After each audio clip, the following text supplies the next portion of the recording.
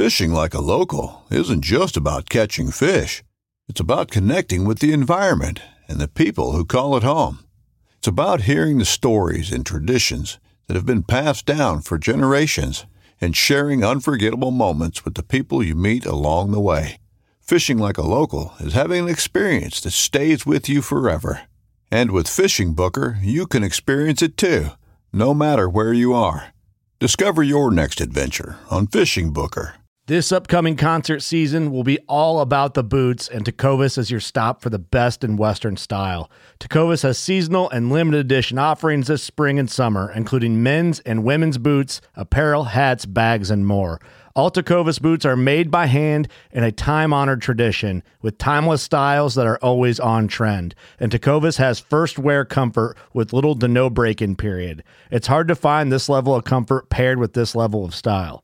Stop by your local Tecovas store, have a complimentary drink or two, that's WCB style, and shop new styles. The smell of fresh leather and friendly staff are at your service. Many stores even have leather custom branding to make your boots truly personalized. And with regular live music and events, there's no in-store experience like it.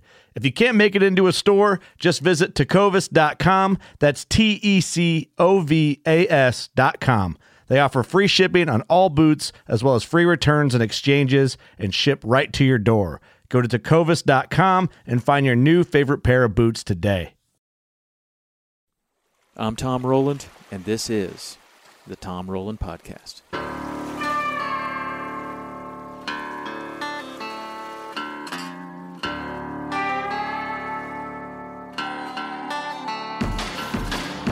Hey everybody, on today's show, I get to take a little bit of a departure from some of my hunting and fishing guests, and I get an opportunity to hear a truly inspirational story by a gentleman that I was just lucky enough to get a little bit of time with.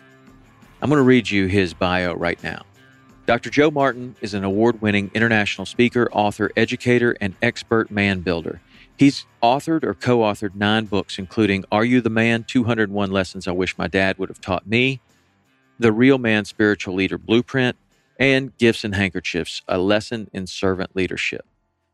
Joe has spoken for more than 750 businesses, organizations, churches, colleges, universities, and K-12 schools, and he was voted National Speaker of the Year by the Association of the Promotion of Campus Activities. He's also the host of Real Men Connect podcast, the #1 rated podcast on iTunes for Christian men. Now, he doesn't get all of these speaking engagements accidentally. Joe has a story that really is unlike any story that I've heard told to me personally. Joe grew up in a place called Liberty City in Miami.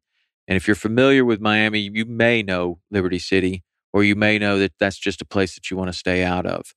If you're familiar with the video game Grand Theft Auto, that's where this is set, in Liberty City. Joe grew up there. He managed to survive. A lot of his friends did not manage to survive there. And he gets out and he makes it before losing everything again. And he calls it a rags to riches, to ruin, to redemption story. And in his story, there are definitely lessons for all of us. And Joe has figured out how to operate now. And he's doing some things that are really making some big ripples in the world. He has decided to devote his life to creating an organization where he can mentor other men that are having the same kind of issues. And the issues are that while he was able to do well in college and get out and get a job, then what? Then what happens? You got money now. All kinds of stuff happens. You see it happening with NFL draft picks, top draft picks that make all this money and then lose it or do just crazy, stupid things. And Joe points out that that's because they don't know how to be a man to begin with. And that's what he's devoted his life to, is to teaching people how to take care of their responsibilities, how to live as a man in this world and not make these really stupid choices. I got a lot out of it. I think that you will too. And if nothing else, it is a remarkable story of survival. So we're going to get down to this conversation real soon, right after I tell you and read this ad that Waypoint TV is an awesome place to watch hunting and fishing content. You can go there and watch over 2,000 episodes from 60 different producers producing some of the best outdoor content there is. It is available on your smart TV, on Roku, Apple TV. You can watch it on your phone, your tablet, your computer, anytime, anywhere, any device. Watch Waypoint TV. And if you like hunting and fishing content, that's the place. Go to waypointtv.com, find out how you can get the app on all your different devices, and you can watch your favorite shows anytime, anywhere, on any device. So I'd like to introduce you to my new friend, Dr. Joe Martin. So I am sitting here with Dr. Joe Martin, and we have some mutual friends, and I am really, really thankful that you had a few minutes to sit down with me today, because you've got an amazing message and an amazing story. I had a few friends that just saw you speak recently. I got 2 or 3 texts saying this guy was the best speaker I've ever heard. Wow. And I know these guys hear a lot of speakers at these different luncheons and other things. So I wanted to see if we could schedule a time to sit down, because most of my audience, I would say the large portion of my audience is men. And we have some kind of mutual, just in the little bit of time that I've spent researching your work, we have some mutual feelings on building a group around you. Mm-hmm. But man, I'd just like to hear your story. You have something called Real Men Connect. Right. And that's my organization. That's your organization. So how does this get started? Tell me your story, because I know that you told your story the other night, and it blew my friends away, the whole story. And man, I'd just like to hear it. How did you get here? Well, first of all, Tom, thanks for having me on. And I love sharing my story. Not always proud of it, but I realize that a lot of times out of my story, some of the tears I've had to shed has become medicine for other men to listen to. And also found out that when you're open and transparent with other men, they tend to trust you more. And so I'll give you the ESPN version of my story, because I'm sure you can ask me and unpack a lot of stuff that I'll share with you. But the way I summarize it, and I can summarize it pretty much in less than 10 seconds. Okay. My story is a rags to riches to ruin to redemption. 4 steps. Okay. Rags, riches, ruin, redemption. And so I'll touch on each segment. The rags part, I grew up in, I heard that you do work down in the Keys. Yeah. But I grew up in Miami. Okay. I'm from Miami, even though I live here in Chattanooga. Grew up in a ghetto in an urban area called Liberty City. Okay. And for those of your listeners out there, if they're not familiar with Liberty City, if they've ever heard of the video game Grand Theft Auto, then they probably heard of Liberty City. Okay. Or for your older guys out there who are about my age, 40 and over, if they've ever heard of a rap group called 2 Live Crew. Yeah. Back in the day. 2 Live Crew, yeah. Yeah, they're the reason why there's explicit lyric labels on CDs now and on music. But I grew up in that environment, and it was a huge environment. You're talking about 5 high schools, 2 malls. So I didn't meet a white child until I was 12. Wow. And so my mom was a teenage mother. She had me at the age of 16. And then she had my sister at the age of 17. So by the time she was a junior in high school, she had 2 kids. Wow. And she was one of 12 herself. And her mom had passed away when she was 12. So my mom didn't have a lot of motherly guidance. And she had a dad, my grandfather, who was from the islands. So he was very overbearing. The islands? Like Yeah. What, I'm the from Caribbean Bahamas, islands? From the Bahamas, okay. yeah. He was from Nassau. Mm-hmm. So she thought that having kids will help her take it out of that, his authority. Right. And so, but my dad, who got her pregnant, couldn't handle it anymore. Yeah. And they didn't get along well. And he decided that he couldn't be a father anymore. So he left. And so my mom had 2 kids by herself. Can you imagine being a 17-year-old with 2 children? No. And my mom was very, very smart. So she dropped out of high school, though, because she had to take care of these children. Right. But because this wasn't a life that she planned herself, didn't see herself doing this, she became very depressed, especially after my grandfather died. My grandfather died when I was 10 years old. And so now she's lost both parents by the time she's 20, I guess the time she had to be 27, 26. So both of her parents are gone. She's in her 20s. No education, 2 kids, no one there to help her. My dad is gone. So she became very depressed and she started drinking. And the drinking got so bad that she was drinking up to 2 6-packs a night. Wow. And made only thing worse than that, she made me go get the beer for it. She would give me the money, but they wouldn't sell it to her out of a store. They sold it out of a house. So this guy. So where's she getting the money to have that habit? Okay. She worked 2 jobs sometimes, but she was a very hard worker.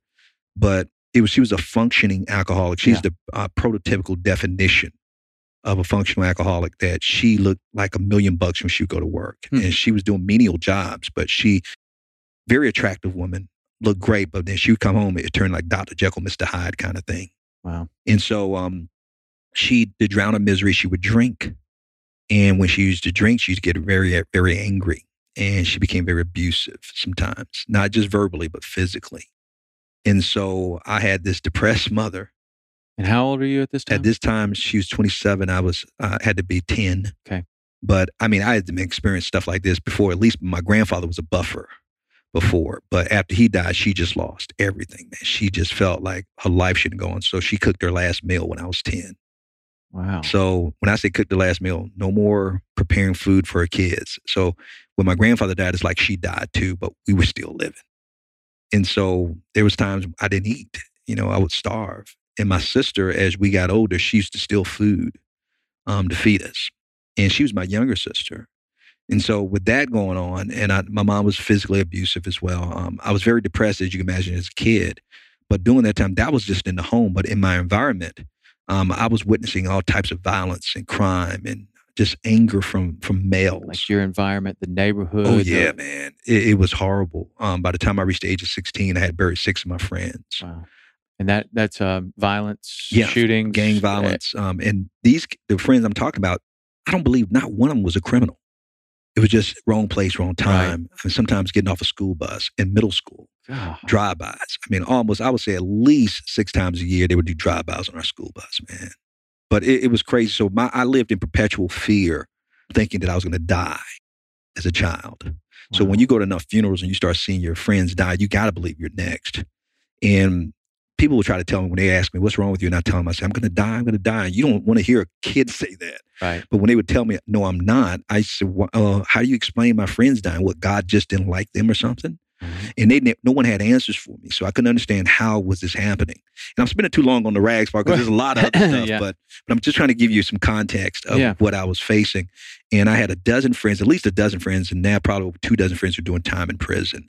I have 2 family members who are doing life sentences. And I have a brother who's hopefully getting out. By the time this airs, that he'll be out. Oh, good. He was in for the 2nd time.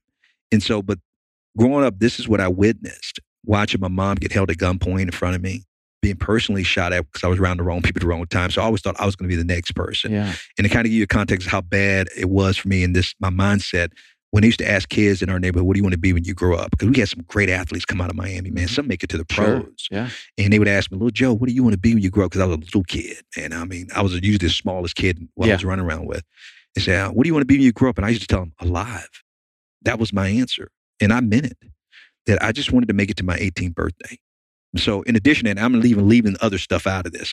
I will tell you this. I remember that when I used to go to the bus stop, I didn't meet a white child till I was 12. That's when they were integrating the schools, and they bused me out of Liberty City to North Miami, which isn't that far away. Yep. But I didn't even know we had South Beach until I went off to college. Wow. But so I used to go to my bus stop, and I used to get solicited by prostitutes. And imagine at 14, 15 years old? About younger than that. 12. Yeah, about 12 years old. I was in 6th grade, 7th grade. And imagine some women flashing their bodies in front of you. And you don't understand what's going on. Right. It's very traumatic. And my mom, when I was 12, after she realized that she's can't pull herself together, realized that I need to help my kids, especially little Joe, because he doesn't have any males in his life. So she recruited a family member to help raise me. And to his credit, he took better care of me than my own dad did and my own mom. He fed me, clothed me. So at that, I mean, was there like a moment there where she just said, that can't happen anymore and I got to get some help here? Or was it a slow process to where she finally reached out? I couldn't answer that for her. I don't know. As a kid, you're just experiencing it and living it. You don't know what's going on. I know a lot of times I question whether or not she loved me, whether or not she loved my sister, because no one seemed to care about us. Right. But when she did that, at least showed me she was looking out for me. So she found my cousin who didn't have a criminal record, had a job, had a car because we never owned a car. Mm-hmm. And so to her, he had the qualifications to help raise me. And he did take better care of me than my mom. Yeah. He fed me, he clothed me. He did everything for me. But I didn't realize he was prepping me because he sexually abused me as a child for 3 years. Mm. And that was almost the beginning of the end for me because my life was going bad at that time from 10 to 12. But when he did that, you can imagine how isolated I felt, Man. how ashamed, guilt, fear, all those emotions, and not having a way to process that Right. stuff. So I was suicidal from 12 to 16. And eventually he left the house, and that's a whole nother story. But I'm going to get past that. That's the rags part. So we still got, I tell you I was going to give you the ESPN version. Now I'm giving you the 2020 version of it now. Okay.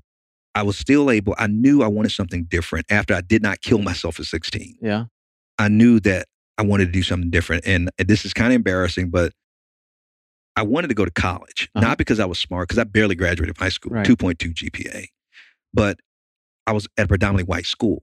No one in our neighborhood was going to college. Right. Nobody, unless even the athletes weren't going to college because they didn't even make it past high school.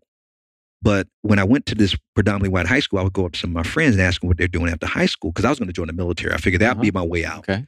And they would tell me they're going to college, but I'm thinking to myself, they're not even smart. Why are they Right. going to college?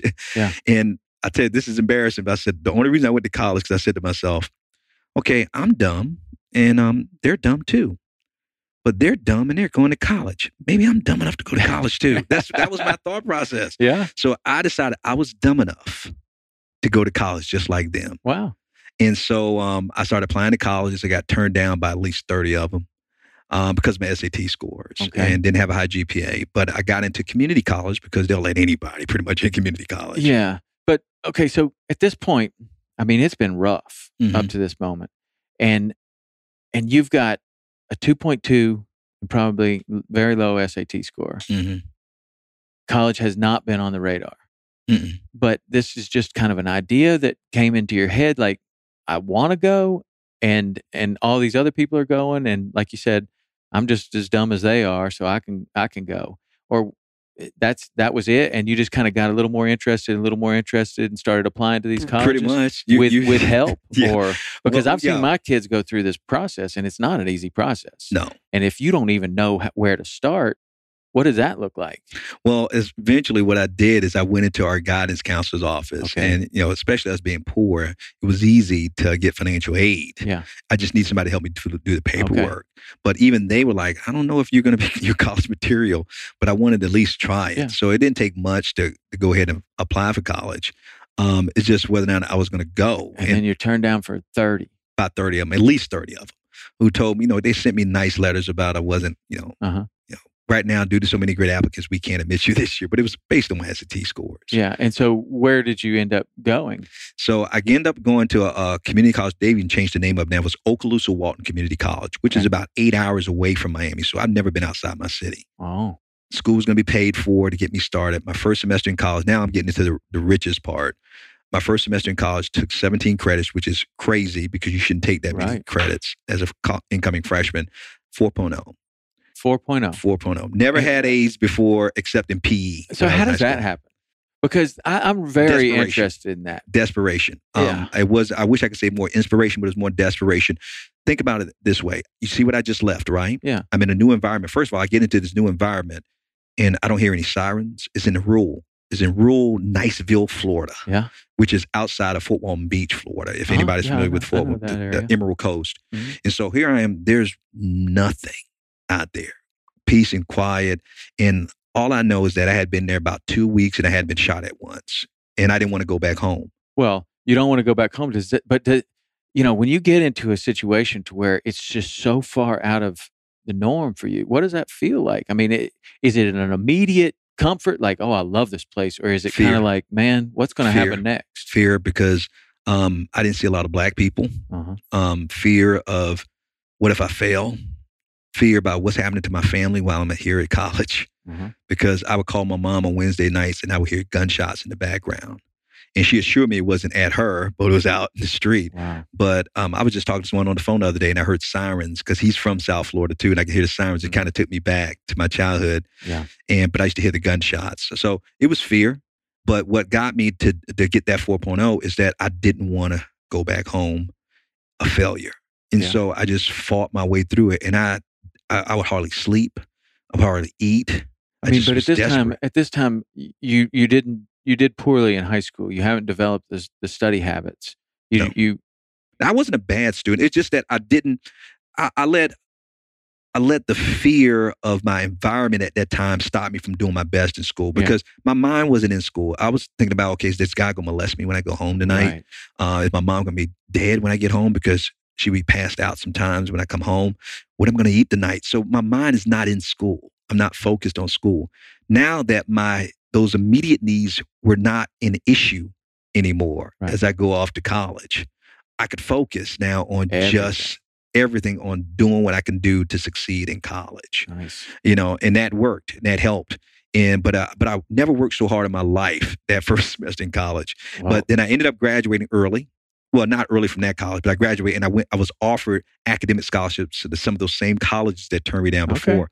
And the sister school for Okaloosa Walton Community College was University of West Florida, which is in Pensacola, about an hour away from there, and about 10,000 students. I show up on that campus. I'm the only African-American male at all of my classes, man.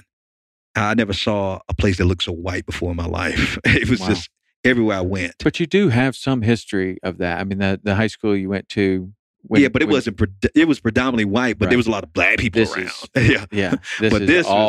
I'm not seeing black people anywhere. I'm there. I was joking around with some of our mutual friends. I said, even the white people walk around on campus like, well, why are so many white people here? They were wondering why I was so white. And we had a nickname that students of color who went to that school, we all knew each other. Yeah. Out of 10,000, we all knew each other when it came to black students. Yeah. And we had even in one of my best friends, he's still one of my best friends today. He's a white guy, and he didn't know that we had a nickname for our college. This is UWF, University of West Florida. Students of color used to call it UWF, University of White Folks. Right? And my friend Danny, like, I didn't know you called it. And I'm saying, well, we wouldn't say it around you guys. But I graduated there early at the top of my class at age 20. Wow. Was voted Student of the Year out of 10,000 students on that campus, and bought my first home the semester before I graduated from college. So how are you earning money at that point? I was working 2 or 3 jobs. No, now as far as, because people, when I taught, I lecture at college campuses all over the country, and they want to know, the biggest thing they're most shocked by, not me graduating top of my class, not graduating early. They're like, how'd you buy a house before you graduated? Well, when I was a freshman, I guess I was a sophomore at that time, going to University of West Florida, but my first semester in that college, this is how I got through everything in life. When I got out of Miami, I would always go to a person who had the answer, and I would ask, how'd you do that? Then they would give me the answer, and I literally would do exactly what they told me to do, and I'll take action. Okay. So I tell my students, I would ask, get the answer, and take action. It was as simple as that. So when I was coming into University of West Florida, I knew from talking to people who had already graduated, they said, man, if you could do it, guys always ask, if you could do it all over again, what would you do differently? Right. And a lot of them said, man, I would have bought instead of rent. And I said, buy what? They said, buy a house. I said, how do you buy houses? They would try to tell me, but I couldn't understand. So I went to a person who would know better about buying houses than anybody, which would be a real estate agent. Yeah. So I go to a real estate agent office at about 18, 19 years old.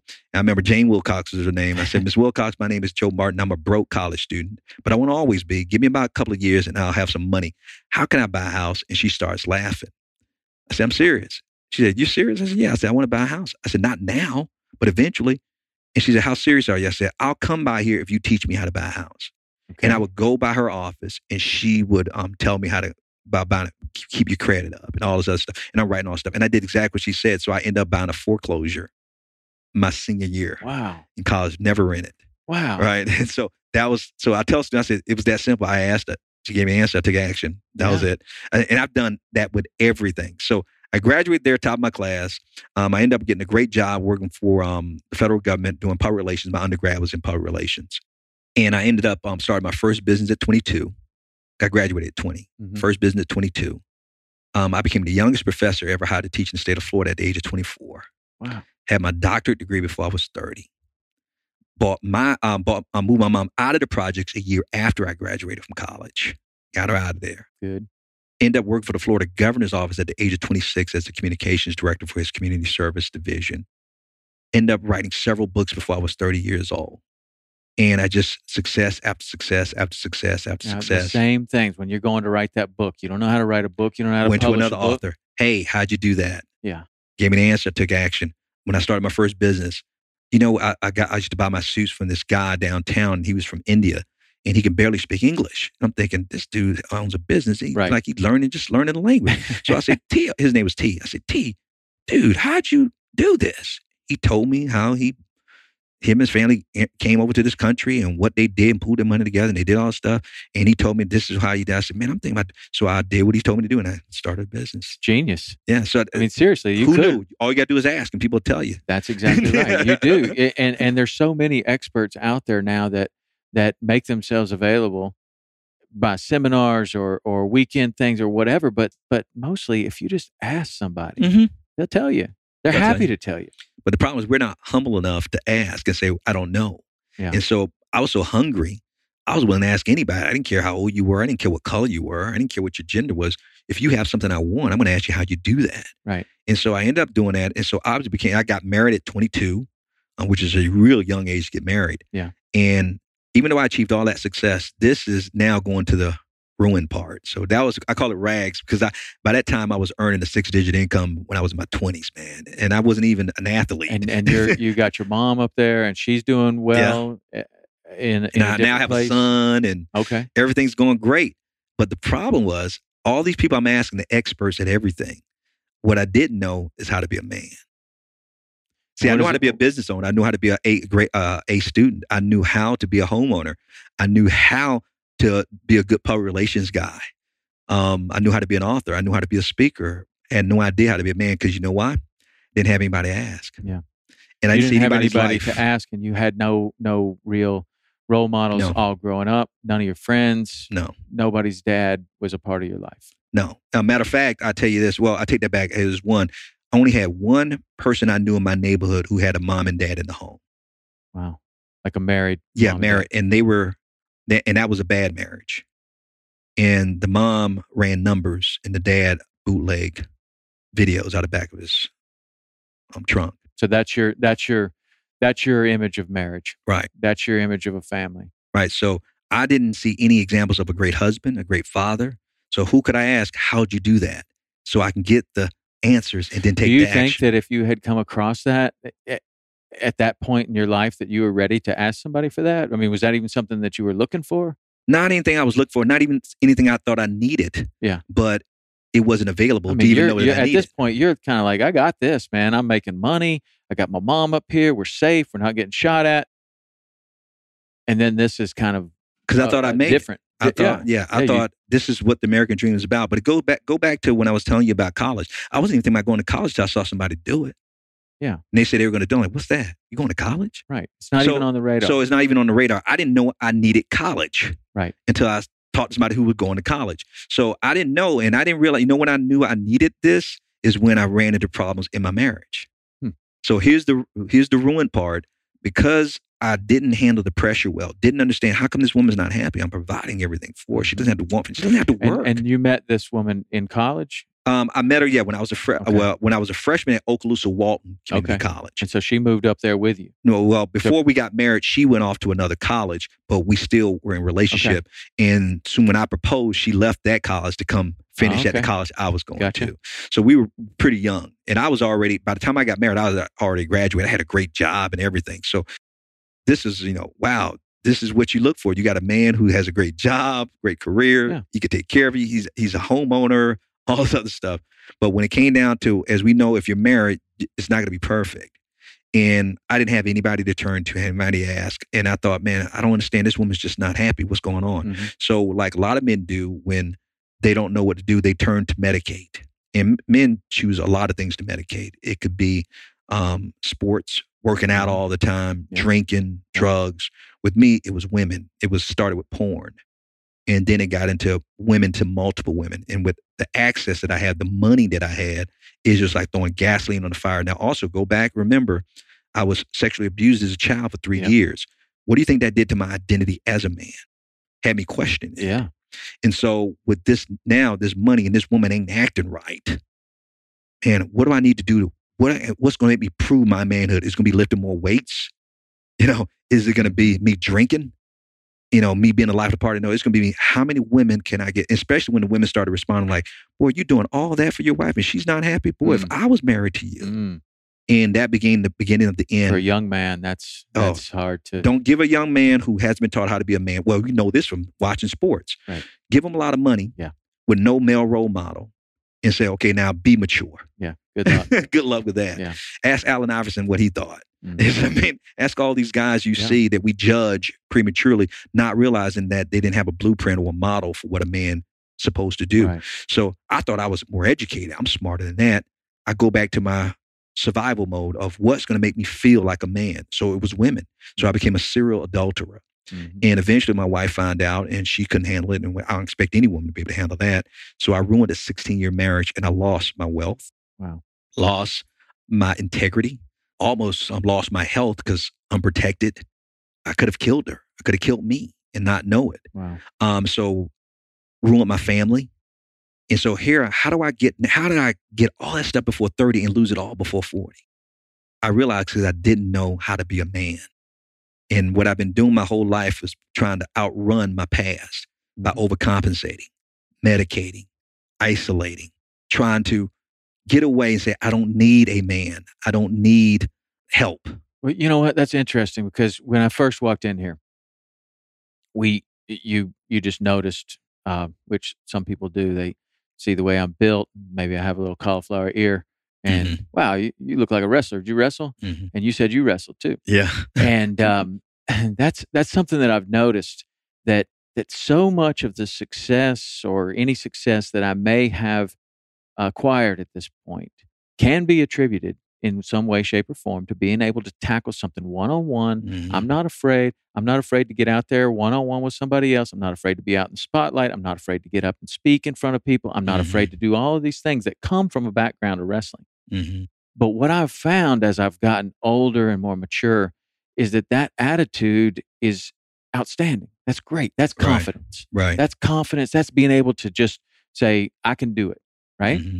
Wrestling is one of the greatest teachers of that because it's just you and somebody else in front of a bunch of other people. And sometimes in the practice room where there is no other people, it's just you and somebody else. Right. And that's when toughness comes out. And that's when just your ability to either, it's now. You're either going to succeed or you're going to fail. There's 50-50 chance. So that attitude has been very good and I'm very happy that I have it. But at sometimes as well, it has been a serious detriment to the fact that now I feel like I can handle anything by myself and I don't have to ask anybody for anything else. In fact, I don't want to handle anybody. I don't want to rely on anybody else. And that's why I think I gravitated towards individual sports rather than team. Right. If you're good at the football team and somebody else clips on the way, that's it. All of your effort is for naught. So I think I gravitated to that individual sports, and I think that stayed with me for a long time in my life. But once I've understood the value of team and the value of reaching out to other people and the value of asking for help, man, lots of things transformed for me. And the ability to build that team and not act like the Rambo or the wrestler. But I've also seen that wrestler mentality get people in trouble where one particular person that I know, his marriage started going bad. All kinds of stuff started happening. And he just wrestler's mentality. That's what he even told me. He said, man, wrestler's mentality. I dealt with that for 3-4 years before I reached out for help. And he didn't reach out for help until she was gone. That can get you in as much trouble as it can help you, I think. But so for you start reaching out again. Right? At this point in your story? Well, I didn't reach out. I just kind of wallowed in my own misery. Okay. Because I'm looking back on how did I get here? But you overcame so much. Yeah. And to now be here. And I knew, I said, what's wrong here? What's going on? And so I ended up being introduced to counseling to help me understand my past and what my root issues were. Did somebody teach you that? Did you reach out to somebody and say, how do I get over this? Well, and they said counseling? I'm glad you brought it up because let me back up. Because when I was trying to save my marriage, usually when you're trying to save your marriage is I'll do anything. Right. We need to get into counseling. And the counseling didn't help our marriage, but I realized I needed it anyway. Oh, okay. And so I stuck with it even after the divorce. And I started understanding where some of my root issues were, because it really wasn't, I thought, man, I'm just a porn addict. I'm just a sex addict. No, that's what I chose to medicate with. Mm. But the question is, what was I medicating? And what I realized, I was medicating a lot of deeper issues, fear of abandonment, control issues, because my life was so out of control as a kid and I had no control over the results. So I became domineering and had been, like you said, even wrestling. Yeah. I wanted to be in control of everything. I wanted success and failure to be on me instead of being dictated by other people. Yeah. And so I didn't realize again that I needed, what I really needed was, and we should have known this from being a wrestler, that no champion has ever succeeded without a coach. That's right. Every champion has a coach, even in individual sports. Tiger Woods has a coach. Yeah. Michael Jordan had a coach. Many of them, Yeah. actually. And so I needed a coach, but the problem was I didn't see any coaches who were qualified. Mm-hmm. And the coaches who are usually a coach is older than you, at least has more experience than you, even if they're not a better athlete, they have more experience and they've had some success in something that they can show you how to get it. Mm-hmm. And so the people who, because I had achieved so much so young, believe it or not, most people were intimidated by me. Because they're thinking, what, that dude makes more money than me. Yeah. He's more educated than I am. He's done more than I am. What can I possibly teach him? Not realizing that doesn't define your manhood. I call it the Asians. I said, your occupation, education, compensation, and reputation, and your level of intimidation shouldn't define who you are as a man. Mm-hmm. That's how we define it in society. What do you do for a living? Oh, if you do that, that means you must make a lot of money. Where'd you go to school? Man, how many Twitter followers do you have? How many women think you're attractive? How many women can you get? Wow. And guess what? Do you fear me? Those are the Asians. Mm-hmm. And because of that, we think that's manhood. So imagine me stepping into a room and I need a coach and they're looking at, that dude makes more money than me. He has a more prestigious job. He has more degrees than a thermometer. Wow. Everybody respects him and fears him. I can't. But did that happen though? Did you reach out to coaches and they're kind of giving you the stiff arm or? No, I didn't reach out because I didn't think I needed one. Right. And I realize now that most men don't realize they need a coach until I kind of raised the issue. I always ask them, I said, do you want to be a champion? He said, when I'm at anything, every man wants to be a champion at something. Mm-hmm. Husband, father, employee, right, employer, manager, CEO. Do you want to be considered one of the best? And 100% of men say, absolutely. Okay, who's your coach? Huh? What champion has ever succeeded without a coach? Mm-hmm. So if you tell me you want to be the best at something, you don't have a coach, you're delusional. Because Michael Jordan couldn't do it. Mm-hmm. And he was the best. Right now, if anybody says who's the best at what they do, they'll say Michael Jordan is up there. Yeah. So if you want to be the best at what you do, how can you possibly say you're serious about it if you don't have a coach? And so that's how I get them to even think about it, because most men are not walk around thinking they need coaches. So I was the same way. But then when I realized that when I met somebody, that's when, it didn't hit me until I met a man who wasn't impressed with all of that. See, he wasn't impressed with all the things I had achieved. Matter of fact, he made less money, less educated. Nobody knows. Matter of fact, he's not even on social media today. Good for him. And so, but yet when I was in his environment with him and his wife and his 8 kids, and I saw the way they looked at him with the level of respect that I thought only money could buy, that only accomplishment and achievements can get. And I'm thinking, this dude has something that I don't have. Okay. So this guy that you're, how do you see that? How do you get around this person? Oh, how did I get to this person? Now that could be a whole show, but I'll try to give you the brief version of it. I was lecturing at Florida International University in Miami, and I lived in Tallahassee, Florida at the time. I was teaching at Florida A&M University. Okay. And I was lecturing there in Miami, and this kid came up to me. It was a leadership program for student leaders. And I had written a book on servant leadership. He bought one of my books. He was the last kid in line. And he asked me to sign his book. But when I asked what's his name, he told me his name was Micah. But he told me not to sign it to him. He said, sign it to his dad. And it caused me to pause because I had sold thousands of books and signed thousands of books. Nobody's ever asked me to sign a book for their dad. So I asked him who his dad was. And he told me his dad was a teacher in Miami, where I'm from. And I said, okay, where does he teach? He mentioned middle school in my old neighborhood in Liberty City. Wow. And I was like, wait a minute. First of all, that's one of the worst middle schools in Miami. Is in Liberty City, and you're white. I said, there's no white people in Liberty City. I never saw a white teacher. How can you? I said, is your dad white? He said, yeah, my dad's white. Huh. I said, why is he in Liberty City? He said, he chose to teach there. I said, what? I said, what does he teach? He said, he's in charge of indoor suspension. I said, this dude is in charge of indoor suspension at the worst middle school in Miami? He says, yeah. And I said, wow. And something told me, Tom, to give that kid my card. Okay. I give my card to kids who I think don't have a role model. Yeah. Obviously, this kid is not in need of a role model. He loves his dad. He respects his dad enough to buy him a book that he thought his dad would love on servant leadership. Right. So I give him the card and explain to him I don't usually give it to kids like him, but I've given it to him because I want him to keep in contact with me, because I just want to follow his life, because he's already in college, so he's going to be graduating in a couple of years. So, dude, I just want to know, for you to have a father like that you respect and admire so much, I can't wait to see how your life turns out.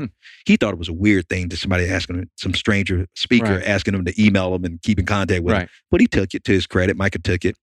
I go back home. 2 weeks later, I get a call from his dad. And his dad calls me up and asks me about the book and everything. He says, my son told me you're from Liberty City. I said, yeah. He says, and you wrote a book? I said, yeah. He said, and you're from Liberty City? I said, yeah. He said, then he asked me, he said, how'd you get out? I said, excuse me? He said, how do you get out? You know what I told him? Definition of manhood that I thought was a man. Education. He said, shut up. I said, excuse me? He said, I don't want to hear that. See, he was a different type of man. Right. He wasn't intimidated. He says, no, that's not how you got out. I said, yes, it was. He said, no. He said, see, I've been teaching at this school for 22 years and I've been to 28 funerals. My kids don't make it to high school. I want to know, how'd you get out to even get to college? Right. To get the education, the compensation. Something happened. Yeah. And I broke down crying on the phone. And he asked me, after I told him the truth, that barely, by the skin of my teeth, he says, what would it take to get you down here to speak to my kids? That's how I met him. I volunteered to go down to speak to his kids. So that had to be something right there. You've been out of this place for a long time. At that time, it was about 13 years. You do not have good memories of this place. And now you're volunteering to go back down. Go back for the first time and speak there. Now, I've spoken all over Miami before, at University of Miami, Miami-Dade, FIU, Barry University, all the colleges in Miami, and which I never visited when I was a kid. I didn't even know those colleges were there. But to go back to my old neighborhood, and he blocked out 5 days, and I went to 16 schools. Wow. In 5 days. I mean, that's but I lived with him for 5 days in his family, in his environment, and it changed my life. Okay. So, well, what does that look like? You go, he picks you up at the airport or what? And then he picked me up at the airport. Then he takes me back to Liberty City. And I said, Mr. Mintz, you live in Liberty City? He said, no, I don't live there. So why you take me there? He said, well, I want to make some rounds and I want to take you and show you something. I said, sure. Find out he's an ex-wrestling coach. Okay. How ironic is that? Yeah. Right. And matter of fact, I believe we actually probably met and I didn't know who he was when I was a kid. Oh, really? That's the craziest thing about it. Because when I wrestled, he mentioned some of the players I wrestled. Yeah, yeah. And it was I'm like, we had to be sitting apart, not knowing our world was going to collide about 20 or 30 something years later. Yeah, yeah. You know, so, but he takes me in the neighborhood. He's checking on the kids from the school. Hey, Mr. Mintz, how come I haven't seen you today? He's going around. I was nervous because it was getting dark, you know, because he's a white dude in this neighborhood. But it was like he was so comfortable in the environment. And then I started getting nervous because they were wondering, who's this dude with you, Mr. Mintz? He's all right. You sure you want to check? Hey, I'm with the man. Leave me alone. Right. And so he takes me in front of this house after we check on all the kids. And he stops, and it's a crack house. And I said, he says, Joe, do you know what this is? I said, yeah, I know what this is. Do you know what this is? And he said, yeah. I said, why are we in front of a crack house, Mr. Mintz? He says, I wanted to show you where it happened. I said, well, what happened? Oh, where they found my dad's dead body. Wow. I'm like, what? He says, when I was 19 years old, when I came home from college, my mom told me that my dad was carjacked in Carroll City, which is another hood north of Liberty City. They found his car there, but his body was found in front of this crack house. Wow. And I said, Mr. Mintz, let me get this right. You've come back to a neighborhood where they murdered your father. He says, yeah. And you're voluntarily working at a school with the worst kids in a community where they took your dad away from you. Why would you do that? And he told me, he says, Joe, don't you see? They took my father because they didn't have one. But I felt if I came back here and I volunteered to become a father, maybe they'll never have to take another one. Wow. And it blew me away. And the only question that popped in my heart was, what kind of man is that? Changed everything, because I said for the first, what kind of man? Right. See, I had been exposed to males my whole life, but never a real man. Right. And I tell people, I said that you're a male by birth, but you're a man by choice. So I grew up around a lot of males who never chose to be men because they were never taught how to be. They didn't know. Because I was one of them. You're just the same. You have no role model, nobody to teach you. There's just like you had so much success just asking people. There's nobody to ask. There's nobody to ask. And I equated to swimming because I said that we're all meant to be lifeguards. But the problem is most of us don't know how to swim. And we're afraid to tell somebody we don't know how to swim. So what do? We fake it. And we start compensating by, if I can't be a good swimmer, I'll be a good climber. Climbing the corporate ladder. Success, accomplishment, achievement, success, accomplishment, money, women. See, so now you won't ever ask about my swimming. Right? Yeah. And then sometimes you have guys like my dad who ran from the responsibility. He was a great runner. Yeah. That's not my responsibility. Hey, I didn't ask for this. Then you have those guys I call fighters when they can't swim. They fight because they're angry all the time and they're bitter at the world. They're blaming everybody. And you got to be on eggshells when you're around them, especially if they're married. Don't say that to your dad because you know how your dad gets. It can even spill over to domestic violence. And so, but the thing is, we're doing all of that so nobody asks us, how's your stroke? Do you know? Stroke. Yeah, your swim stroke. See, you weren't put here to be a fighter. You weren't put here to be a climber or a runner. You were put here to be a lifeguard, to protect the position that you've been given by God, the territory, to watch over, be safe and secure, and make people in your responsibility more productive. They should look to you. They should be able to relax because you're on watch. You're on guard to protect and serve and to give your life if necessary to save them. Right. But the problem is when you start having those problems, like in my marriage, and my wife was treading water, how come you're not meeting my emotional needs? The kid, one of your kids struggling with their sexuality, what you gonna? And then if we don't know how to jump in that water and rescue them, they're gonna die. Right. But here's the problem: they're screaming, "Help me, help me!" And what we're doing, but I don't know how to swim. And all this time, we had them fooled thinking we could, and we don't even want to ask anybody. We don't want to tell somebody, "I don't know how to swim." Right now, I'm mentoring a guy who's 83 years old. Today, 83. He's been married for longer than I've been on this earth. And after one of our small group meetings, he came up to me. He said, "Joe, will you mentor me?" I said, "Man, you're 83 years old." He said, "Yeah, but I don't know how to swim." I said, "But you've been married longer than I've been." He said, "Joe, that don't mean anything." He said, "I still don't know what I'm doing." And that's when I realized age doesn't make you mature. It just makes you old. Yeah, exactly right. But he was brave enough and bold enough and humble enough to tell me, who's young enough to be his grandkid, that I don't know what I'm doing. Those are very good descriptive words there. I mean, humble, because he's living on this earth for 83 years. Yeah. Why should he ask for help? Why should he ask for help? Who's going to believe him? Yeah. And then just to your point earlier, he's 83. Why should a coach take him on? Yeah. Right? Like, just like you said, what can I teach him? Yeah. And I realized I could teach him a lot because he wasn't taught. And when we dig in his past, we realized that his dad didn't teach him how to swim. And that's what the problem is. Our fathers who are meant to be our lifeguards are not teaching their sons how to swim. Because they're too busy climbing, running, fighting.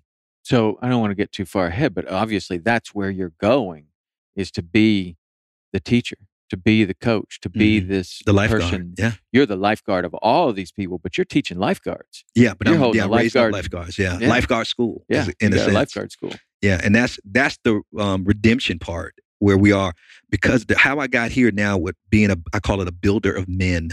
I consider myself a certified professional man builder. I'm a lifeguard trainer, basically, is what it is. How I got here is when Howard, now he's no longer Mr. Mintz, after I was leaving that day, after he took me back to the airport at the end of 5 days, I said, and he gave me all these materials to be a better man and all, because he didn't think he was going to see me again. And I said, Howard, I know you got 8 kids, but would you adopt one more? And he's been my spiritual father for the last 15 years. Dude texts me almost every other day.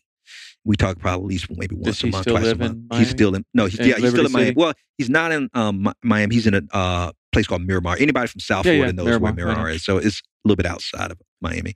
But I know I was getting ready to tell you that it's been a 15-year relationship, going on 16 years. But in the middle of that relationship, I'm so thankful because I'm growing leaps and bounds. I'm now remarried. I have custody of my son. Now I have a daughter. Well, you just met my wife today. Yeah. And so life couldn't get any better. But there's still part of me thinking, what if I'd have met him earlier? I could have been retired right now. Right. So I'm having this regret about, God, why so long to meet Howard? And so one day I'm having this conversation with Howard. I said, Howard, I can't thank you enough for what you've done for me, man. I can't begin to repay you. Oh, by the way, his son Mike is now a professor at UMass. Is that right? Yeah. His kids are all doing well. That's good. But I'm not surprised. And so I said, Howard, and he says, Joe, it's not for you to ask those kind of questions, man. Just be thankful that we're. And Howard's being nice, because after I left his presence, I said, God, I don't get this. I asked you for a man all these years, and you never sent me until I was 33 years old. I find Howard. And God revealed to me why.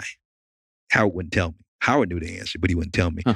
God says, oh, I wanted to, but you were too arrogant to receive him at the time. You wouldn't let. Would you? So how does that message message come to you? Just through the God revealing to my heart. Just ask, because if you ask, if you ask, God will reveal to you. And people say, do you hear God? No, I don't hear God with a voice. He speaks to your heart. And they say, how do you know it's God? When it's not something I would say to myself, but it's the truth, and it hurts a little bit, but I don't feel condemned by it. Mm. See, that other voice that says, you're nothing, you're worthless, that ain't coming from God. That's coming from the enemy. Mm-hmm. But when that word comes to you, it says, you really want to know the answer to that question? You weren't humble enough to receive him. Let's be honest. You make more money. Would you have been impressed with his credentials? No. Would you have been impressed with his reputation and all this? I said, no. You would say, he's just a. But now that you've been humbled and you've lost what you thought was insignificant, and you realize now that's more important than all this other stuff. Now I got your attention. When the student is ready, the teacher will arrive. Yeah. You weren't ready. That's what I was about to point out, is that, I mean, you're saying he was in your life before. Yeah. But you weren't. I wasn't ready. It wasn't on the radar. You didn't know to look for. I mean, maybe God puts him right there and says, well, we'll give this a chance to see if this works. And then you're like, I've got a wrestling match to go to. Exactly. And then 33 years later, or however many years later, here it is again. Let's try this again. I remember I heard a comedian say once, he says, people say there's a soulmate for everybody. There's soulmate. He said, I'm concerned. He said, if there's one soulmate for you, what if you gave her the bird in traffic and when you had a bad day? He said, you could have blown your opportunity. That could have been it. But I believe that God has in us grace and mercy that even if you miss it, he'll give you another chance. Yeah. Yeah. Well, because you'll be taking that test until you passed it. Right. That's exactly right. So what I'm interested in too is there's this moment where you get these materials. First of all, I'd like to know what those materials were that he's given you and saying, you ought to read this. That's the first step. He sees your state and he says, right, you need to read this. You need to read this. You need to listen to this. You need to watch this. Do you remember? I can't even remember everything now because there's so much. Right. And it wasn't the fact of what he was giving me. It was why he gave it to me and why he thought I needed it. Yeah. And I never had anybody say, use this. This is it, Joe. What you've experienced over the last 5 days, you see me do. Pray with my children. Do devotionals. Have quiet time. Joe, these family devotions we do, we eat dinner together. Joe, don't look at me and be in awe of me because I was in awe of him. I'm like, what kind of man is this? Yeah. He said, no, Joe, no. I was taught how to do this. And I'm telling you the best resources that this is the curriculum I use with my kids. This is how I learned to pray for my children. This is how I learned to talk to my sons about sex. He had 5 boys, 3 girls. This is how I learned to take my daughters on dates so they understand what a real man is. So so it really wasn't what he gave. It was the heart that he gave behind it.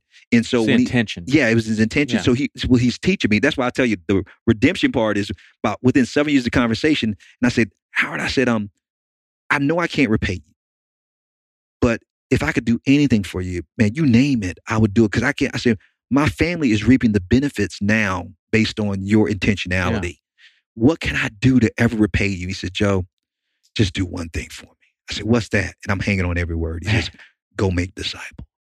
Yeah. Basically, he was telling me, go train some lifeguards. Right. Set up your lifeguard school, get it going. And that's what you can do to repay him. That's why I'm here today with Real Men Connect. Yeah. Because of the inspiration and his intentionality, I say, what can I do to pay back Howard for what he gave to me? Pay it forward. Right. He don't want anything from you. He don't want anything from me. And he sits back and he's just loving what he's watching. And I know it's got to make him think, wow. Do you ever have him come to an event or now he's heard me group? speak before? I cannot even get him on my own show. We have the #1 podcast in the country for Christian men, and I can't get Howard on. Every time I ask Howard, he won't do it. No, Joe, I don't want to be. Don't put me out there like that. I don't want. He's to the point. He's to a point. His humility makes me mad because I think it's ridiculous sometimes, and I get on him about it. I said, "Come on, man. He's not even on social media. He won't even get on social media." Well, maybe he doesn't. Maybe he doesn't understand, and he's because he's not on social media. Maybe he doesn't understand the impact that things like a podcast or things like, a real serious conversation, not a canned, 30-second little piece of, this, but where somebody really gets to know him and really gets to understand what he was thinking through this whole thing. I mean, man, that could be powerful. But maybe he just doesn't understand it because he's not part of it. Book. He won't be interviewed. Even when he brought me down, I wanted to tell the story how I got down there. He didn't want me telling the story. Right now, he'd be mad at me sharing this on the air with you right now. Because his thing is he doesn't want attention drawn to him. Right. He wants, like you asked, what did he put? He wants to say, get the heart, have the heart. You don't need to know who I am. You don't need to know my name. Right. Do what you saw me do. You don't often need to know someone's name. Right. But you do need to know their story. Right. Because the story is the motivation. The story is the connectiveness between people that go, man, that's me. Mm-hmm. I need to be part of that. That's me. I need help with that. Wow. I'm not like any of that. Ooh, he just said something that sounds exactly like me. You know what I'm saying? It's like, it's the story that connects people. And then hearing that story makes people reach out, I think. Now, I'm going to blow you away now. You know what's the most amazing thing about him? I didn't know it until I built a relationship with him. He does this with a lot of other guys. Yeah. I'm probably, he would never admit it, but in all honesty, I'm not even his favorite person he's mentored. I've probably done the most. Yeah. But because when I talk to him, he's always mentioning these other guys, not his own children. Yeah. These other guys, I'm thinking, he sure spent a lot of time with them. You don't even spend that much time with me like that, But so that's what's so amazing that he does it incognito. He just does it under the radar. Yeah. And so I've learned a lot from him, and I know he won't be with me forever. And I'm okay, because everybody thinks, how is Joe going to respond when Howard goes on to the other side? Yeah. I'm good. I'm good. I'm not going to be devastated because I'm taking full advantage of my time with him now. And also, he inspired me to go get other guys like him. So now Howard is not my only guy now. I got 5 other guys like Howard now. Right. And so, because you can never have too many. Now, when you go to find another mentor type relationship, do you look just at this overall person and you're like, man, I want to be like him, or he's done something that I want to do? It's more so, and this is gonna sound crazy, because I don't know many men who do this. You know how I measure a man? No. By the size of a smile on his wife's face. So that's good. So the first thing I look for is I see him around his wife. If you met my wife today, I always when I let you in the door and you were walking towards her, I was looking at her, not you. Yeah. Because I want to see the smile on her face when she sees you. And so my thing is, what I look for in a man is his closest relationships, how he is. I used to look at what he was doing. Yeah. I used to look at how well he was doing. Now what I see is I look at his relationship. Because you know what the relationship is going to reveal to me? His character. Well, I know that. And I have the same habit of looking at their closest relationships like that. And that's what I noticed about you first thing when we talked on the phone today. First thing you said is, I got a sick daughter and I got to get some stuff for her. Mm-hmm. Second, I said, well, do you want to bump this to tomorrow? And you said, no, tomorrow's date day. Yeah, my wife. Yeah. So that's off limits. I mean, I could tell from your tone, no, that's not going to happen. We're not bumping this till tomorrow. Mm-hmm. So I'm thinking, okay, this is a man that's got his priorities in check. Like that, those are the 2 most important things. And that's cool. So right away, I'm just know. And guess what? I learned that from my coaches. I learned that from Howard. And it's not that because if they're not smiling, see, I learned this from ruining my first marriage. If they're not smiling, nothing else matters. Right. If it's not about making them happy, but I want them, when I saw Howard's wife for the first time and those kids, they revered him. And I'm thinking, how do you get that? They know you when you roll on the wrong side or wake up on the wrong side of the bed. They know you when you sick. They know when you lose it. But yet they still look at you that way. That's what I look for them. Right. Because if you can win them, you can win anybody. Because here's the great thing about it. If I can win them, I don't care what anybody else thinks. Yeah. And so they're my most important relationships. And then so I look for guys who have that. And I meet a guy and I can fall in love with the guys. Man, you're great. Man, you're awesome. Can I meet your family? I just because I think you're great, but I'm not sure yet. Yeah. Until I know what they think of you. Right. Now, it's a little bit easier now in this day and age because you can look at social media. People say, well, social media is not really real life. No, it's more highlight reels. However, what you can tell and they can't fake on social media is them talking about their wife, their kids, and those pictures of their wife and their kids. See, you can doctor a lot of stuff, but guess what? I can't talk about how ministering to men and discipling men and coaching men. And my wife can get on social media anytime and say, he's a fake. He's lying. Don't listen. So so my life is public. So even if he's not showing a picture of his wife, if he's talking about his wife can debunk that immediately. You see what I mean? Yeah, she can debunk that. But I also, I gotta admit that I certainly see some people painting a picture. They're painting a picture of their adventurous lifestyle. They're painting the picture of this perfect marriage. They're painting the picture of this, which can be some of the problem that now they painted this picture on social media.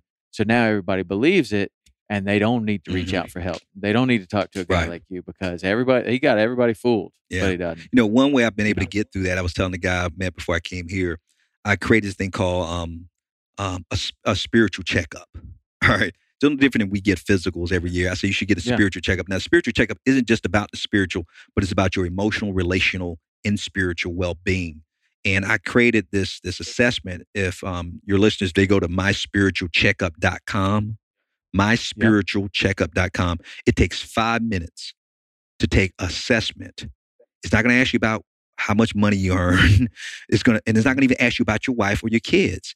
It's going to measure you in 5 areas and you're going to score yourself. It takes 5 minutes and it's going to reveal to you where you are spiritually, emotionally, and relationally. And you're going to see what you need. It's no different if you went to a doctor and they say, okay, here's your lab results. It's going to give you results. You don't get mad. You just say, oh, so that's the area I need to strengthen. That's very interesting. And I haven't seen any exception to it. Any man who's strong in those 5 areas is probably having a great life. Yeah. And now it doesn't mean his life is perfect.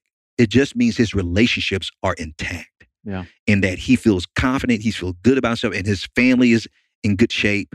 He's doing life the right way. Now, it doesn't tell me that he's rich. Doesn't tell me rich is not measured in money. And we're not even measuring physically how his health is, which is important, but we're not measuring that. Well, that's why you go to get a physical. We're talking about a spiritual.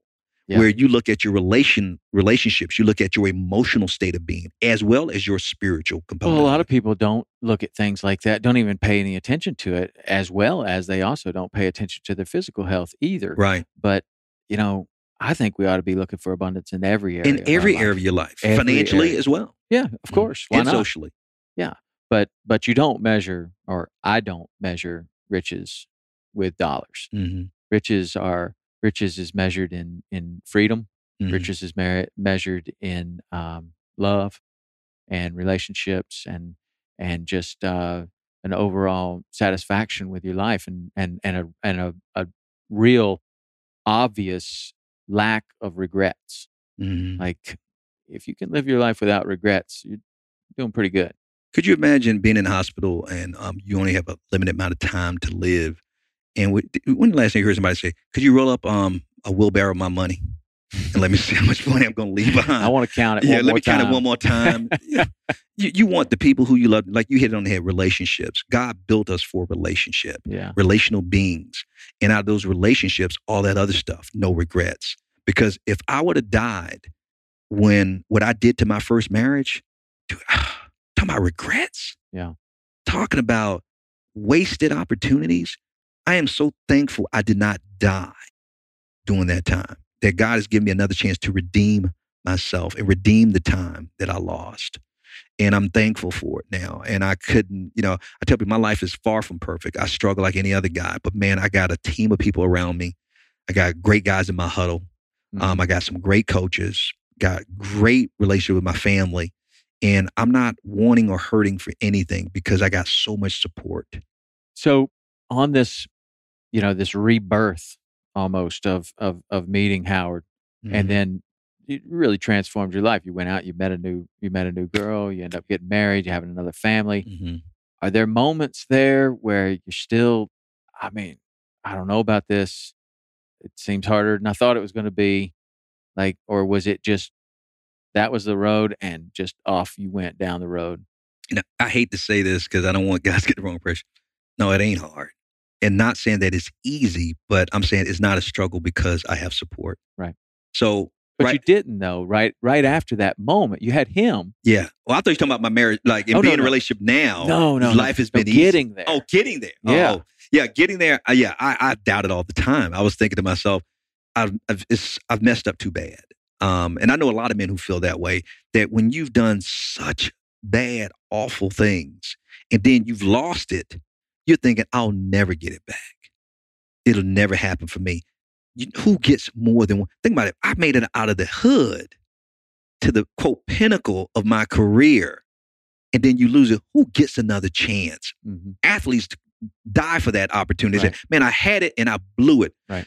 Michael Vick would love to go back and look at his life and say, man, what if I didn't do those things to those dogs? Yeah. Where could I have been?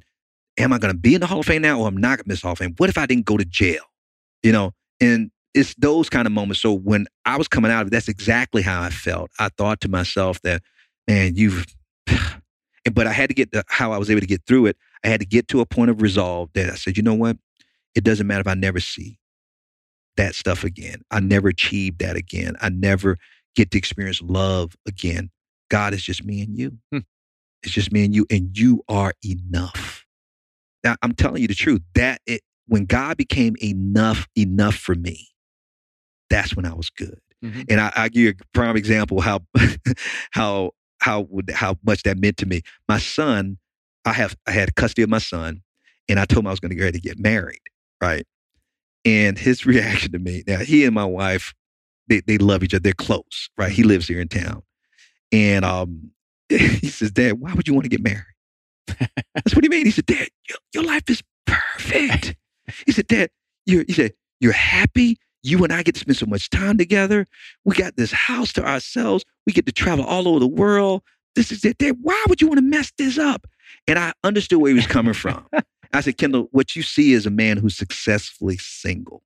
See, a lot of men are not successfully single. A lot of women are not successfully single. They think they get married is going to make them complete. So he saw me very happy, even though I lost everything. Right. Because now my life, I had a coach in my life now. I got some friends and support, my team, my teammates. And now I'm getting counseling. Everything is working for me.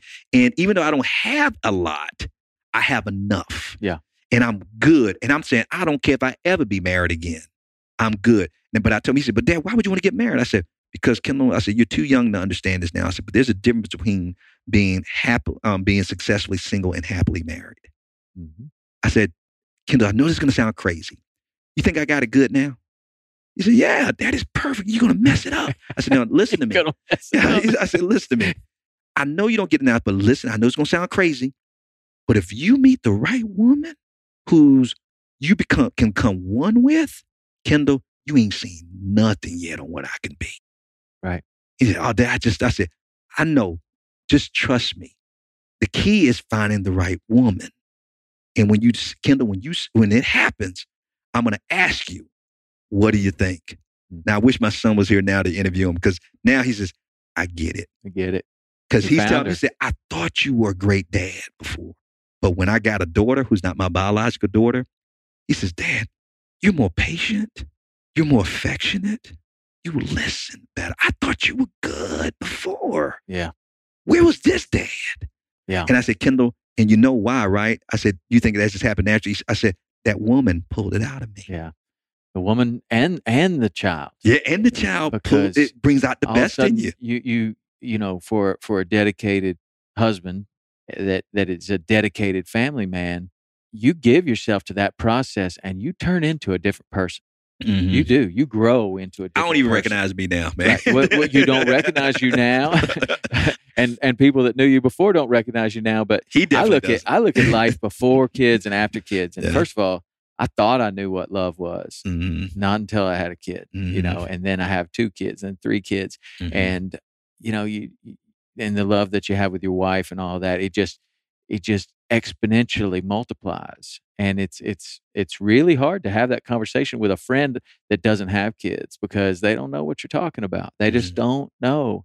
And I don't know. It's been the most profound thing that's happened in my life is he gets it now, and he realizes that. He said, Dad, I see now the key is finding the right woman. I said, yes. I said, she doesn't complete me. She compliments me. Right. See, because I said, Kendall, you saw what you thought was great about me. Didn't I have some problems? He said, yeah. I said, but you notice how different we are? But together we're better together than we are separately. Yeah. See, that's what I was trying to get you to understand, that you saw a good product, but you didn't see how the product could be improved if those weaknesses were shored up. I said, now you see us together there. Guess what? She would tell you the same thing. And my daughter Faith was like, man, we were good before you brought this dude into the picture. And now if you met my daughter Faith, you can't convince her that I'm not her biological dad, even though she knows her biological dad. Because to her, this is my father. Yeah. And I will tell you this, and I give a plug for my son, because my son and I'm really hard on my son, because I think he should be, based on me being his dad. And I know this sounds arrogant. I'm like, dude, you should be the most motivated, driven young man. And my son is just figuring out life like any other kid. But one day he told me, he was honest with me. I hope he doesn't mind me sharing this on the air with you. But we were watching a movie together of a kid who grew up in my old neighborhood. Matter of fact, the movie won an Oscar called Moonlight. Okay. And so he said, Dad, how do you feel watching that movie? And I said, it's emotional, because they shot it on site. So I'm looking at my old community. Yeah. Matter of fact, I saw the high school I should have gone to. They didn't bus me, because that's the high school I was supposed to go to. And he says, Dad, I want to say something, but please don't be mad at me. I said, you can tell me anything, man. Go tell me. He says, I look at you and Tanya, that's my wife, and I say to myself, that could have been Mom. We could have been together as a family. I love Tanya, you know that. But Dad, I can't help but think, what if my dad would have been this kind of man, younger? Where will we be as a family? You're talking about celebrating now over 20-something years of marriage, going on 30 years of marriage. And he said, and I said, Kendall, and I couldn't say anything. I'm saying, Kendall, I'm so sorry, man. And he said, but Dad, but then I think if he would have still been with Mom, Faith wouldn't have you as a dad. And I couldn't do that to Faith. And I broke down crying, man. He says, Dad, I could not imagine you not being in Faith's life. That's how close my daughter and I are. Because I remember telling my daughter one day, I said, Faith, I said, she said, I said, I love the fact that I'm your dad. I said, you notice I don't treat you any differently than Kendall. She says, yes, you do. I said, no, I don't. I treat you guys all the same. I discipline. He said, Daddy, no, you don't treat us, and you treat me better. That's what she said. I said, no, I treat you differently. But he said he'd rather me and his mom had gotten a divorce than my daughter not having me in her life, because her dad abandoned her. How old is he when he's telling you this? About last year. Last year. He's 21 now. How old so he's 20. 21. Well, that's a lot of wisdom coming from And every time I think he's a knucklehead, he'll say 21-year-old. something like that. I'm like, oh, look at you, man. Yeah. I broke down crying. And I was like, that showed me a lot of maturity on his part, because I didn't even look at it that way. He said, because he and his sister are close, but he says, as much as it kills me that you and Mom are not together, I'd rather Faith still have you as a dad. Yeah. Because he sees how much is meant to her. And he wouldn't want to see his sister hurt like that. Man, I said, how cool is that, man? I said, dude, you might get in heaven for that. Yeah. So could I extrapolate from that your lifeguard school, for lack of a better term. Yeah, we call it the Real Men 300. The Real Man 300. Yeah. So but the other is Real Man Connect. That's my organization. That's the program of the training. So the 300, what is it? What's the significance of the 300? What it is that men, I believe that they need to be strengthened in 5 areas. Especially I'm talking about Christian men here, but it can be any man. Mm-hmm. But 5 critical areas. And that's what the spiritual checkup will show you. Okay. It's only 5 areas. You show me a man who's struggling, he's struggling in one of those 5 areas. So the thing is, the test reveals where you are. And what I realized when I looked at the numbers, 80% of the guys who take that test either are average or below. which is shocking. What that tells me, 80% of the guys who are taking the test, there's been hundreds of them taking the test, 80% or below. That means 80% of the guys are really holding on, white knuckling it. Yeah. They're either surviving or they're failing or they're just giving up. Yeah. And so, so imagine a doctor giving you a physical and you now realize your blood pressure is high, Right. but he doesn't give you a prescription. He said, just figure it out. Yeah. Now you know what you got to do Right. something about your blood pressure. Don't ask me what to do about your blood pressure. So I realized that we had this test that revealed, and everybody tell me, it's accurate. They say, yeah, that's exactly how I feel. That's exactly what's going on with me. But I didn't have a prescription. Right. Now my organization. What are the 5 areas? Oh, the 5 areas is one that they have to have, we call it Christ because that's who I believe in, Jesus Christ, my Lord and Savior. But at least I tell them, even if they're not a Christian, something bigger than them. Mm-hmm. Every man must have something bigger than him. Or that means he's playing God and then we're all in trouble. Right. All right. So, but what's his relationship like with him? Mm-hmm. Then the second thing is connection. That's your teammates. Who's in your huddle? Mm-hmm. How many guys do you have in your huddle who will love you the most when you deserve it the least? Mm-hmm. That one that you could have done the most heinous crime, and while everybody turns their back on you, even maybe your wife, he ain't going anywhere. Right. So how many guys do you have in your huddle? That's the connection piece. Do you have community? How you're only strong as number of men in your life. Who's on your team? Mm-hmm. Who are all the guys who are going in the same direction you're going for the same, have the same vision? I'm not talking about your individual goal. You want to be a great husband. You want to be a great father, and you want to do it to God's glory. Mm-hmm. How many guys like that do you have on your team? You know, so we're talking about the huddle with the connection, community. Then I say, oh, I want to know who's coaching you. Mm. How many coaches do you have on your team? How qualified are they? Are they men you want to be like and emulate your coaches? And then the last one is, when was the last time you had counseling? Most guys don't want to go to counseling unless it's court mandated. That's a problem. And I asked him, I said, when the last time you went to counseling? I don't know, man. It's been about 10 or 15 years. What if I told you I've been driving around my car for 10 or 15 years time and I've never got to take it in for oil change? They do. Are you trying to kill that car? Well, what are you trying to do to your emotional, relational, spiritual well-being if you're not getting a checkup? Yeah. And so to me, I don't call counseling. I say, when the last time you had a tune-up? Mm-hmm. You had a tune-up. And so those areas and measuring those areas, what we've done with the Real Men 300, when they take their test, now we're saying, now you have 3 options. One, you can ignore the test results. If I got high blood pressure, I can ignore it. Yeah. Okay, I just wait to die. Maybe I get some good years in. And that's an option. Nobody's mad at you. You can say, you know what, boy, I see some problem. I need to come up with my own regimen to fill these holes. Okay, I need to start recruiting some teammates. I need to start finding some coaches. Man, I need to I need to find a counselor, a good counselor. Boy, I really need to start getting in my word and start. So you can do that and do it. Do it today.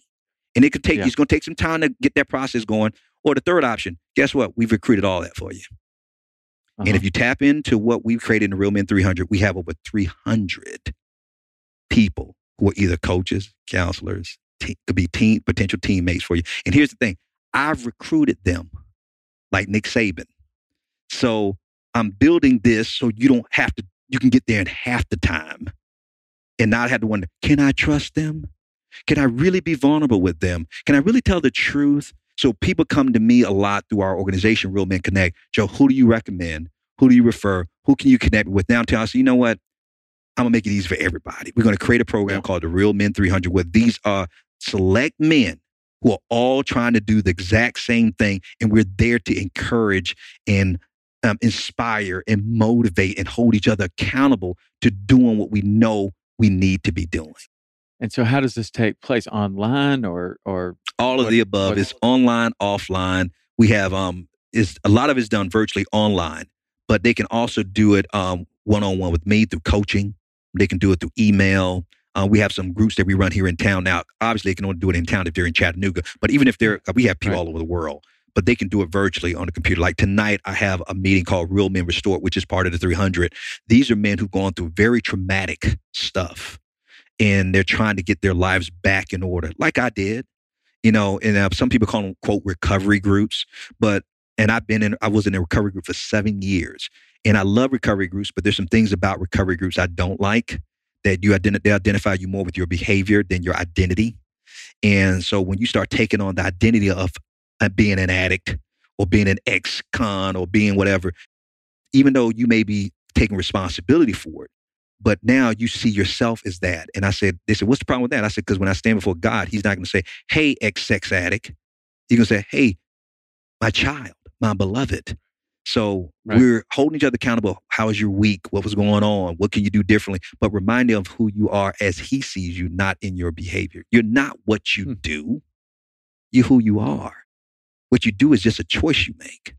So even though I was probably one of the worst adulterers out there, I'm not going to accept the fact that you're going to call me an adulterer. That's what I used to do. That's what I chose to do, and I paid the price for it. But if you ask me who I am, I'm who God says I am. I'm a beloved child of God who's saved by grace and his mercy, that if he didn't hold me in his right hand, I would fall apart in a heartbeat. That's who I am, and that's what he's going to call me when I see him.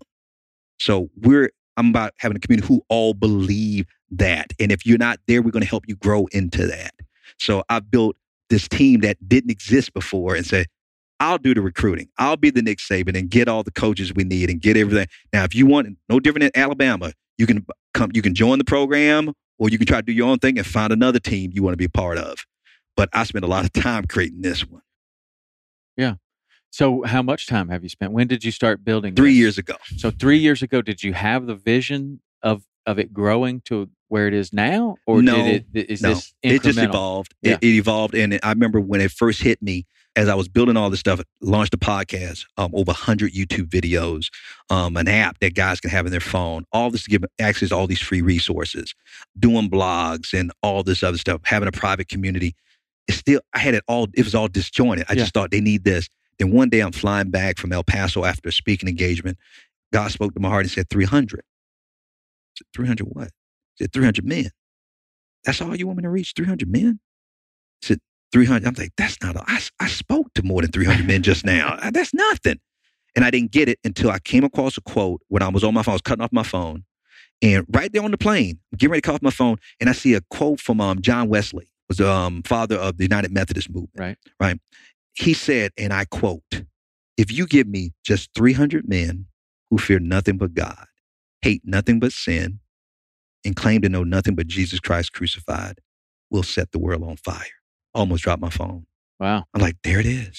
So you're telling me if I could just find 300 men who desire to be lifeguards the right way, who are not going to be fake like they know how to swim, but want to actually learn how to swim, and they want to teach other men how to swim, you mean we'll change the world? He says, yes. So that became my mission statement on Real Men Connect. But here was the problem. Oh, that should be easy. You know how hard it is to find 300 men like that? It's almost impossible. But now I'm going to spend the rest of my life doing it. We say, well, Joe, you got more than 300 men now. Well, yeah, but they're not really the 300.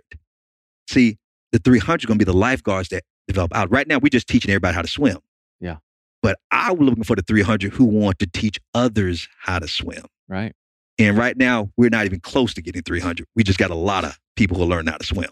Yeah, but we'll get there. You're making. We're going to get there. You're making some major waves in that pool. Yeah, and those waves are going to extend out way beyond that pool into the ocean and across the whole ocean, and that's the way it starts. So most of my days are spent recruiting. Yeah. That's what I do. When I get up in the morning till I go to bed at night, is either I'm giving swimming lessons through stuff we produced already on our website and all the medium that they can get us through the medias and stuff, or I'm looking for potential guys to put in to the 300 to say, hey, we need you. You'd be great for the 300. The guy I just talked to today, brought him in today, had lunch with him. Nice. Hey man, come on in. He said, Joe, tell me about the 300. I'm in. Nice. So that's what we're doing. That's awesome. Well, I can't tell you how impressed I am with your story, not just from rags to riches. That's a nice story, and you hear it all the time. But that ruin to redemption. Yeah, the ruin to redemption is quite the thing. But I mean, I just want to compliment you on your ability to have this vision and stick to it and really devote your life to helping other people in a way that when you help one person, that's helping a whole community. Yeah. I mean, really, when you touch one person and you really light a fire under them like a fire was lit under you. Under me, right. That spreads.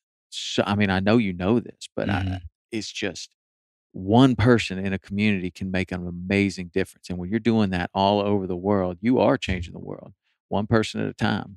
And man, I thank you for it. It's really an amazing story, and I really appreciate you telling it to us. Why don't you give me all of the ways that people can connect with you and how that looks? Well, I'll give them 3, and that'd be the 3 easiest ways. If they want to see what we do as an organization and all the free stuff we have that's available, just go to realmenconnect.com. That's realmenconnect.com. And it'll take you to a portal. And you can go any place you want. There's like 12 different places you can go once you get to the portal. If they're interested in the 300 and becoming a 300, because some of them just want the information. They don't really want all the other stuff. They want to be part of all of that. That's cool too. But if they want that and want to check it out, go to Real Men 300. That's realmen300.com. And they will go to find out just about the 300. And I will mention the third thing, which we already mentioned on the air already. If you want to get an assessment of where you are, because maybe you haven't had a spiritual or physical in a long time, go to myspiritualcheckup.com. That's myspiritualcheckup, all one word, .com. It takes 5 minutes and you'll be done, and you'll at least get an assessment. Because my thing is, what you don't know is not that it just won't kill you. It could destroy you. And sometimes dying is not the worst thing. It's a slow death that could be the worst thing. So at least know where you are and where you stand, so you can say, this is where I need help, or man, I'm good. And if you are, and if you do really well on that test, please promise me one thing: you'll go teach another person how to swim, how you did that. Because that's what we need to do. If we're good, don't just be good by yourself. Yeah. Help somebody else be good. Right. And so I'm encouraging, and if you need help on how to do that, contact us and we'll let you know. But those 3 places, I think they'll get everything they need from us. Joe, you're a beast. I appreciate it, man. Thank you, Tom. I My appreciate pleasure, man. your Thanks for work having and what me, you're man. doing. And I look forward to staying in touch. Oh, same here. Really Same do. here. Thank you, Joe. Hey, everybody. Thank you so much for listening to the show. I hope you got something out of that. Got just a little bit of news. We have started a weekly show that is designed to be up-to-the-minute videos of what's happening this week, mostly in the Florida Keys, but also in other places that we fish as well. We'll be putting that out every week, and the best way to find that is to subscribe to the YouTube channel, YouTube/Saltwater Experience. Search Saltwater Experience on YouTube. Subscribe to that channel, and you will get updates of when a new video is published. I've also figured out how to put the podcast on YouTube, finally. A lot of people like to put that window behind other things they're working on and listen to the podcast while they are working. So we now have that for you, and there is a playlist called Podcast. There's a playlist called Weekly Show. You can go and see all the new videos that we're putting up there. Started a new email address specifically for this show, and that is podcast@saltwaterexperience.com. podcast@saltwaterexperience.com. Those emails come directly to me. I'll see every single one of them. So if you have comments, suggestions, ways we can make the show better, and particularly if you have suggestions of someone you would like to see me sit down with in the hunting world, in the fishing world, in the outdoor sports world, or just a motivation, inspirational character, or someone that can teach us all something, I'm very interested in your suggestions. So that's podcast@saltwaterexperience.com. You can get the podcast on iTunes, Stitcher, Spotify, SoundCloud, and we're also publishing it on the blog.